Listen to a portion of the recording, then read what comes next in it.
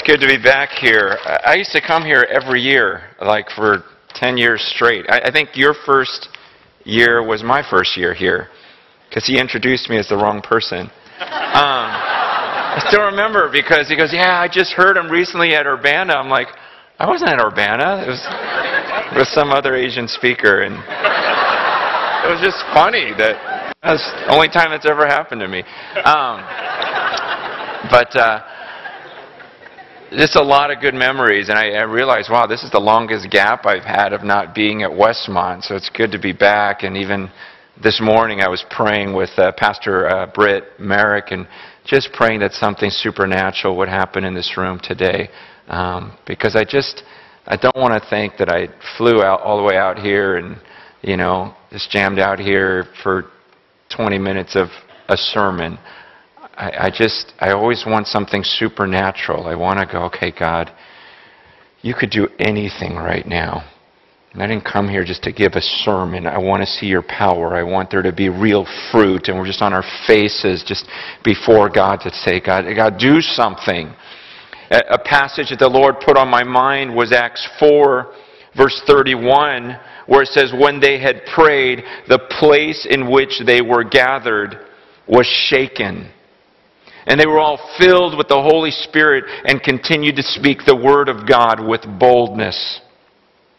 I love that because I think, God, I'm praying to that same God where, Lord, right now, like I could pray, we could pray, and then there could just be this massive earthquake. You could do anything, God, and I want to experience that. That's what we're wrestling with this morning, going, God, we see so much more of you here, and we want it all. We believe we can have it all, and God, we want that. And a lot of times before I pray, this is the thought I have in my mind, like, God, I want it to happen. And it was about a month or two ago that I was at a concert, actually my daughter's concert. She's been, released her first album, and now she's touring around, and I tag along and speak at the end. And I'm back there as she's singing, and I'm just saying, God, have something happen. I've been praying the same prayer for like 20 years. Like I want something supernatural while I am speaking. I don't want to get out there and just talk. God, would someone die or something while I'm speaking?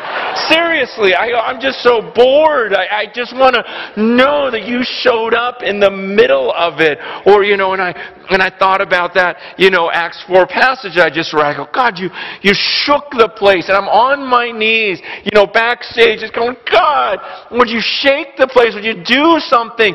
And then I thought of Elijah and how my favorite passage, in James 5 talks about how he was a man just like us. And I'm going, God, you tell me I'm just like Elijah. And he called down fire from heaven. And everyone walked away amazed by you, not by Elijah. I go, I want that. I want people to walk away going, man, something happened in that room. Fire came down from heaven. The place in which we prayed, it was shaking. And as I'm on my knees, kind of almost pleading with God, almost questioning Him. Like, God, why? If you say my prayers are the same as Elijah's, how come fire is not coming down from heaven? I'm not experiencing it. How come the room's not shaking? And I've asked for that. And it was like the first time I felt like God gave me an answer. And basically said, Francis, Elijah was on Mount Carmel facing hundreds of prophets that were ready to kill him. You're at a Christian concert. Oh yeah. It's just this thought of, wow, what a gap there. And here you see, and again with this passage in Acts chapter 4 is after Peter and John were arrested. They were arrested in chapter 4, verse 13. It says people saw the boldness of Peter and John, and they perceived that they were uneducated common men, and they were astonished. Is that they saw the boldness of these people, these two guys, and the way they would stand before the authorities like the Scripture said they would. And they were given these words to speak bold words. And then when the people released them, then in context, they get back together with the other believers. And in verse 29, it says, "Now, Lord, look upon their threats. Grant to your servants to continue to speak your word with all boldness, while you stretch out your hand to heal, and signs and wonders are performed through the name of your holy servant Jesus." And then when they prayed, the place in which they were gathered was shaken. It was in the context of them coming out of prison, getting with the other believers and saying, "God, make us more bold, make us more bold, make us more bold." And then God also opened my eyes to that verse, because it says, yes, the place was shaken, and they were all filled with the Holy Spirit and continued to speak the Word of God with boldness. And it showed me how badly I wanted that first part of the verse, just for the room to be shaken. And that became so much of my heart's desire, rather than the people being filled with the Holy Spirit to leave the room and speak the Word of God with courage. And it showed me how so much, he was just opening my eyes as I'm in prayer before I'm about to speak, going, well, we always want in our gatherings to experience God in here. We want the ground to shake. I want the ground to shake. But when you look in Scripture, the powerful supernatural, where they really experienced the Holy Spirit, was when they were out there speaking the Word of God in boldness. And I thought, wow, so often, God, I want everyone to experience you when we're gathered together in a room like this. And as Christians, we'll get these gatherings where we have these worship times, and we're like, "Oh, sing that song one more time, one more time." I think we're starting to feel the Spirit. It's like, oh, I think I felt Him. And it's all about, did you feel Him? Did you experience Him? Wasn't that awesome in that gathering? And yes, it does happen, but you look in Scripture, and it's when they're out there, when they're in prison, when they're living lives that took some boldness. Jesus explained that His presence would be with us always, right? But look at the context of that. The context is in Matthew 28, in the Great Commission, when He says, you go make disciples. Make disciples of all the nations. Baptize them in the name of the Father, Son, and the Holy Spirit. Teach them to observe everything I commanded you. And lo, I'll be with you always, to the very... Where's the context of Jesus being right there with us? It's as we're going out and making disciples, as we're baptizing people. And I know that's a passage that so many of you have memorized, and you know it. You know Matthew 28. That's one of the first passages we learn. That's a great commission. We go out and make disciples, but man, how many of us have done that? How many people have you baptized? And I just want to speak to that for a second, because this is one of those things that the Lord has just laid on my heart so heavily, that the future of the church is all about you going out and making disciples, not about bringing them into a room where the pastor does it for you, and the staff does it for you, and he leads your friends to the Lord, and then he disciples them, and we got a staff that'll, disciple the men. We got a staff that'll, teach the kids and the youth and the college students. And when in reality it was like, no, let's equip you to do that. A lot of you guys know I pastored a church just down the road, about an hour from here in Simi Valley, and it's a church that my wife and I started about almost 20 years ago, and love the church, still love it. Feel like the Lord has taken me from there out to San Francisco now, and working in the inner city in San Francisco, and which is a whole different world for me. But I remember when I first started preaching and first started the church, I went and I listened to this pastor talking about his ministry, and it was awesome. As a new guy, you want to listen to the guy with the big church and go, okay, what do they do and what's going on over there? And he started to talk about their Christmas program. And they had an amazing Christmas program. And he just talked about the hundreds of thousands of dollars they put into this to make it excellent because they wanted to be the best for God. And I thought, man, that's so cool.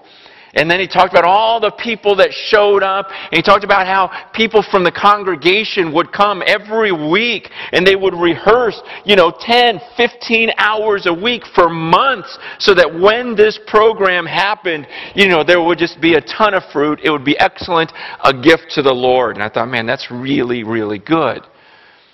But I was a new pastor. I had just started ministry, and I remember going up to that guy afterwards and saying, hey, I have a little question. I think it's so cool what you're doing. I hope to do that one day.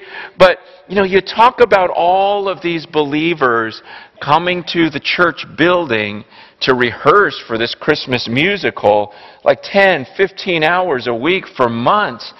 I'm figuring all this stuff out. I go, if they spent that 10 or 15 hours a week getting to know their neighbors and inviting them over for dinner and sharing their faith with them, wouldn't they have accomplished a lot more for free? And I still remember what he said to me. He looked at me and goes, well, of course. But people aren't willing to do that. And I go, oh yeah, that's true. That was my response. But that's not my response anymore. Now my response is, but that's stupid. So we can't change the whole system of what God called us to do, of going out and making disciples, because people aren't willing to do it. So therefore, rather than getting together and praying for that courage so that we actually would reach out and make disciples, instead we create a whole different program so it doesn't require courage. And I said, that's lame. Okay, so they won't go and get out, to speak to their neighbors, but they'll dress up as a reindeer. So let's do that, and that won't require courage. And let's just circumvent this whole thing of, man, don't you see, here's Peter and John who were terrified. The world was astonished by their courage, astonished by their boldness, and they get together and pray for more courage. The Apostle Paul, who had so much courage. We think of him as one of the most courageous men in history. We see him at the end of Ephesians going, pray for me. You guys, I need your prayers to speak boldly as I ought. Because I need that type of boldness. Pray for me. Peter and John, get together. Pray for me. And yet what we've done is not get together and say, give me courage because I know I need to talk to this guy at work. Give me courage because I know I'm not going out and making disciples. I'm scared. Let's just admit it. I'd rather do just about anything than share my faith and be rejected.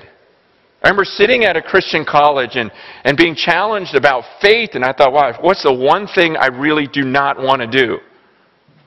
And that's go out and talk to people about Jesus that I know I would be rejected by, or have the chance of being, rejected by. I didn't want to do it. And so we busy ourselves with all these other things and kind of say, oh, you know what, but I'm doing this, I'm doing this, I'm doing this. Meanwhile, we all know it's just scary. It's difficult. But man, until we all just are honest with that and get together and say, man, pray for me, because this is what I'm here on the earth to do. And yet I don't want to do it. I don't want to be rejected. I hate being rejected. I don't know what to say when I come into those situations. I get all nervous. My heart starts pounding. I don't even know how to start the conversation. I don't know how to get it onto the topic of God. And then when I get onto the topic of God, I'm scared they're going to ask me questions that I can't answer. And let's talk about those things. And let's pray for the courage and then go out and do it. Rather than, well, let's come up with a whole new system again and create a way in which it's cool. And we won't be rejected, and it won't be hard, and it won't require courage. I remember when I was in high school, my youth pastor he wouldn't go on the campus sharing his faith. That was my job, and he prepared me for it and said, go for it. I remember as a junior in high school, just going through the yearbook and looking at all the seniors that were graduating and just calling them one at a time. Everyone that I knew, that was a senior, like, dude, this is the craziest phone call, okay? I know this is weird to you, and I remember just getting on my knees and saying, God, you gotta save this person. It's gotta happen. But after a while, when everyone else just said, just bring him to the church, just do this, just do that, give him a tape or whatever else, pretty soon it all became about get him to this gathering, get him to this, get him to that, rather than me personally sharing with them. And we got to get back to that. And I got to ask you, how much time do you spend going out and talking to people about Jesus and actually fulfilling the Great Commission? I'm guessing a lot of you are saying, I'm not really experiencing God like I want to. Like I see the supernatural and I want that, and I want to see the miracles. I want to experience the Spirit. And what I'm saying is, we always want to experience the Spirit in here or in our time alone with God, and yet read the Scriptures. When do people really see the power of the Holy Spirit? It's when they are on Mount Carmel. It's when they're in the fiery furnace. When you've got Jews ready to stone you to death like Stephen when he's given his speech. Then suddenly he sees God, or when they're in the fire, it's like suddenly there's another person in there. When they're in the lion's den, it's Jesus saying, stay in this room until the Spirit comes. You're going to receive power for what? To be my witnesses. It's not to receive the power just so that you have power. It's not praying, God, shake the room, because that would be awesome. And I feel like that was kind of my prayer. Like, God, I want to do that. I want to see it shake. But that wasn't the point. The point was they went out with courage, with boldness. Luke 12 says, in verse 11 and 12, it says, when you're standing before the authorities and you don't know what you're going to say, he goes, don't worry about it. He says, at that very hour, the Holy Spirit will give you the words to say. Like at that moment. When? What moment?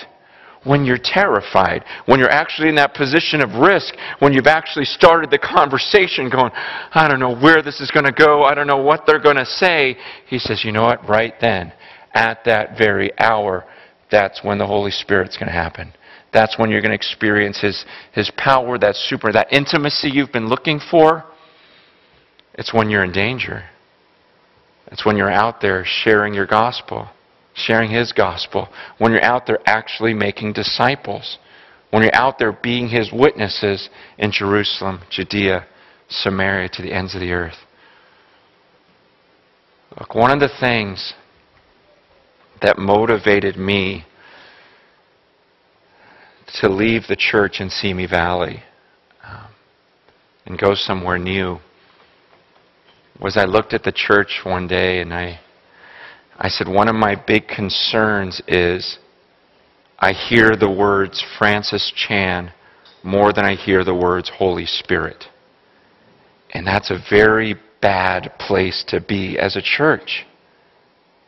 When we're so reliant on a person rather than each person going, everyone in this room going, the Spirit of God is inside of me. The Holy Spirit of God, the Spirit of Him who raised Christ from the dead is inside of here. I have a power. Like this isn't normal. It's like that Holy of Holies, where in the Old Testament it's like, man, don't you dare go in the Holy of Holies. You'll die in the Holy of Holies. Don't you dare come into the presence of God. That's where He dwells. That's where He tabernacles. And then you've got in the New Testament that, man, I'm that Holy of Holies now, and now the Spirit dwells inside of me. That's a serious power. And for us all to really believe that and believe that we can do something. And yet even myself, like I've been just kind of knocking on doors, in the inner city in San Francisco, and man, I'm scared. Every day I'm scared. And yet some things are happening, some supernatural things, and there's this one guy, I love him, this guy James, met him a few months ago. In fact, he just turned 59 last week. And I remember when I found out how old he was, I just, I'm in his room, he's smoking pot, he's on methadone, he's drinking, Telemundo's going on, he doesn't even speak Spanish, he's just, all this noise is happening in his room, and I'm just going, James, man, are you ready to see God? I like you, and I'm worried that, and he goes, oh, I'll be fine, and I'm like, no, there's no way you'll be fine when you see God, and I just started, preaching to him, just me and him in his apartment, with a buddy of mine, and I'm just going, man, look at what happened when people saw God. Isaiah was a prophet, and he just freaked out, and go, he's going to kill me, and I'm just screaming, going, man, do you see what the angels are doing? And you're going to walk up to him, smoking, and God's going to be fine with you? And he just starts freaking out, and I'm going, man, do you want me to pray over you? Do you want Jesus in your life, real thing? And he's like, yeah. We pray, he's got like goosebumps all over his body, going, man, what just happened? And, we baptized him a couple of weeks later, and we just had a birthday party for him at my house, and he's like, man, pray for me. He was just baptized 3 weeks ago. He goes, pray for me. I've never been clean on the first of the month. First of the month, when everyone gets their check and everyone just goes nuts in that area, he goes, it's been about probably 25 years since I've not been completely bombed on the first day of the month, and that's coming in a couple of days. And I said, yeah, definitely. And so I'm thinking last week, first of the month, I'm going to go to James' apartment. I'm going to hang out with him all day and just make sure he doesn't do anything wrong. I'm going to fix this guy. And then I get the flu. And then, oh man, I can't even get out of bed. I feel terrible. It's the first of the month. Lord, he's gonna blow it. And one of the volunteers has been working with me, this kid named Aaron, goes and visits him. But in my head, I'm thinking, this guy literally has been addicted for about 40 years. 40 years. You don't send little Aaron after 40 years. This guy needs Francis Chan. Aaron, he hasn't even written anything. So, so in my head, it's like, man, what's going to happen? Again, it's a flesh. The very thing I confront other people on, I'm thinking, no, I got to be there. We got to bring me in. I'm going to do something. As though any of us could talk someone into following Jesus and staying clean after 40 years of addiction. I get a call from Aaron. It's that Thursday night, and he's, Francis, I got to tell you what happened. He goes, so I picked James up in the morning, and I go, hey, let me teach you how to go to the bank, and deposit money, or, put it on this little card so you don't just go out and buy drugs all day, and blow it all in a day.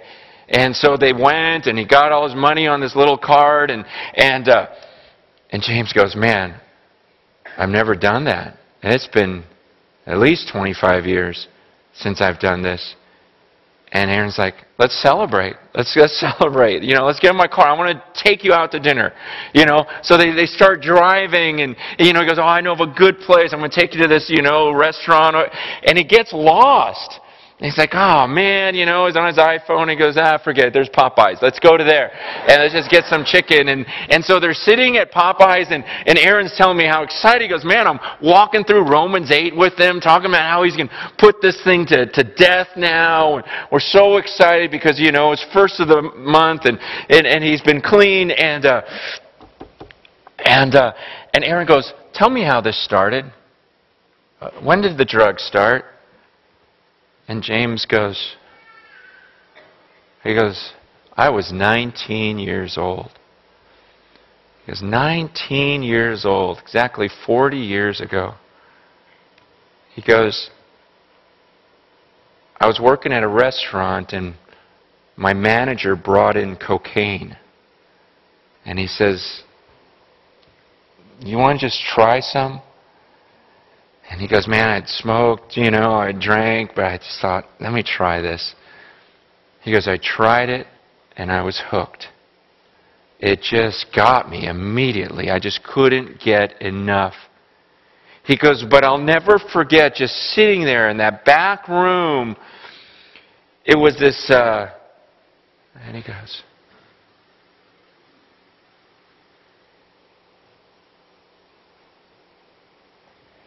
it was in this restaurant. He goes, is this $5.99 to visit there? This used to be, and he named the restaurant. It was in this room. And he just stands up and he just starts laughing. And he goes, wow, 40 years. I've been in the desert 40 years. And God took me back to the very room where it all started to deliver me. He goes, if I ever question God, I will never question Him again. And right there they just celebrated and worshiped in the middle of Popeyes. Oh, isn't that the coolest? And I'm on the other line, Aaron just going, man, it's like the greatest day of his life. I can't believe I experienced this. And here I was just going, wow, thinking that God would need me, and forgetting. And man, the Lord is after these people. And it's when the everyday person just goes out and takes a step of faith that the supernatural happens. And I don't know what I was more excited about, James or Aaron, just to hear this young guy just beside himself, because now he's going, this is all I want to experience. And then visiting James 2 days ago and him going, Francis, did you hear the story? I go, yeah, I heard the story. He goes, man, I got chills right now just thinking about it again. He goes, it's all I can think about. And now it's so cool because his salvation doesn't rest on eloquent speech or man's wisdom, but the demonstration of the Spirit's power. And isn't that what we all want? But it's most likely not going to happen in this room. And I want to pray for you. I don't want to pray that the room shakes. Oh, that would be cool still. But we're always about experiencing the Spirit in here, rather than going out, living by courage, and really experiencing the Holy Spirit of God like they did back then. So let me pray for us.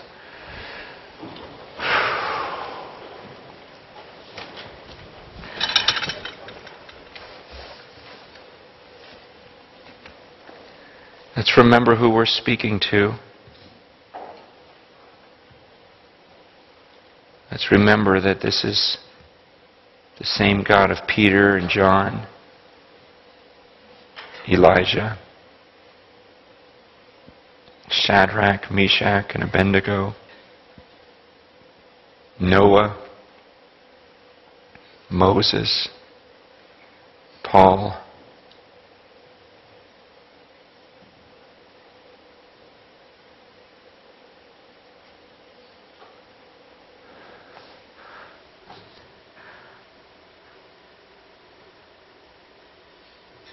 God, I pray for courage.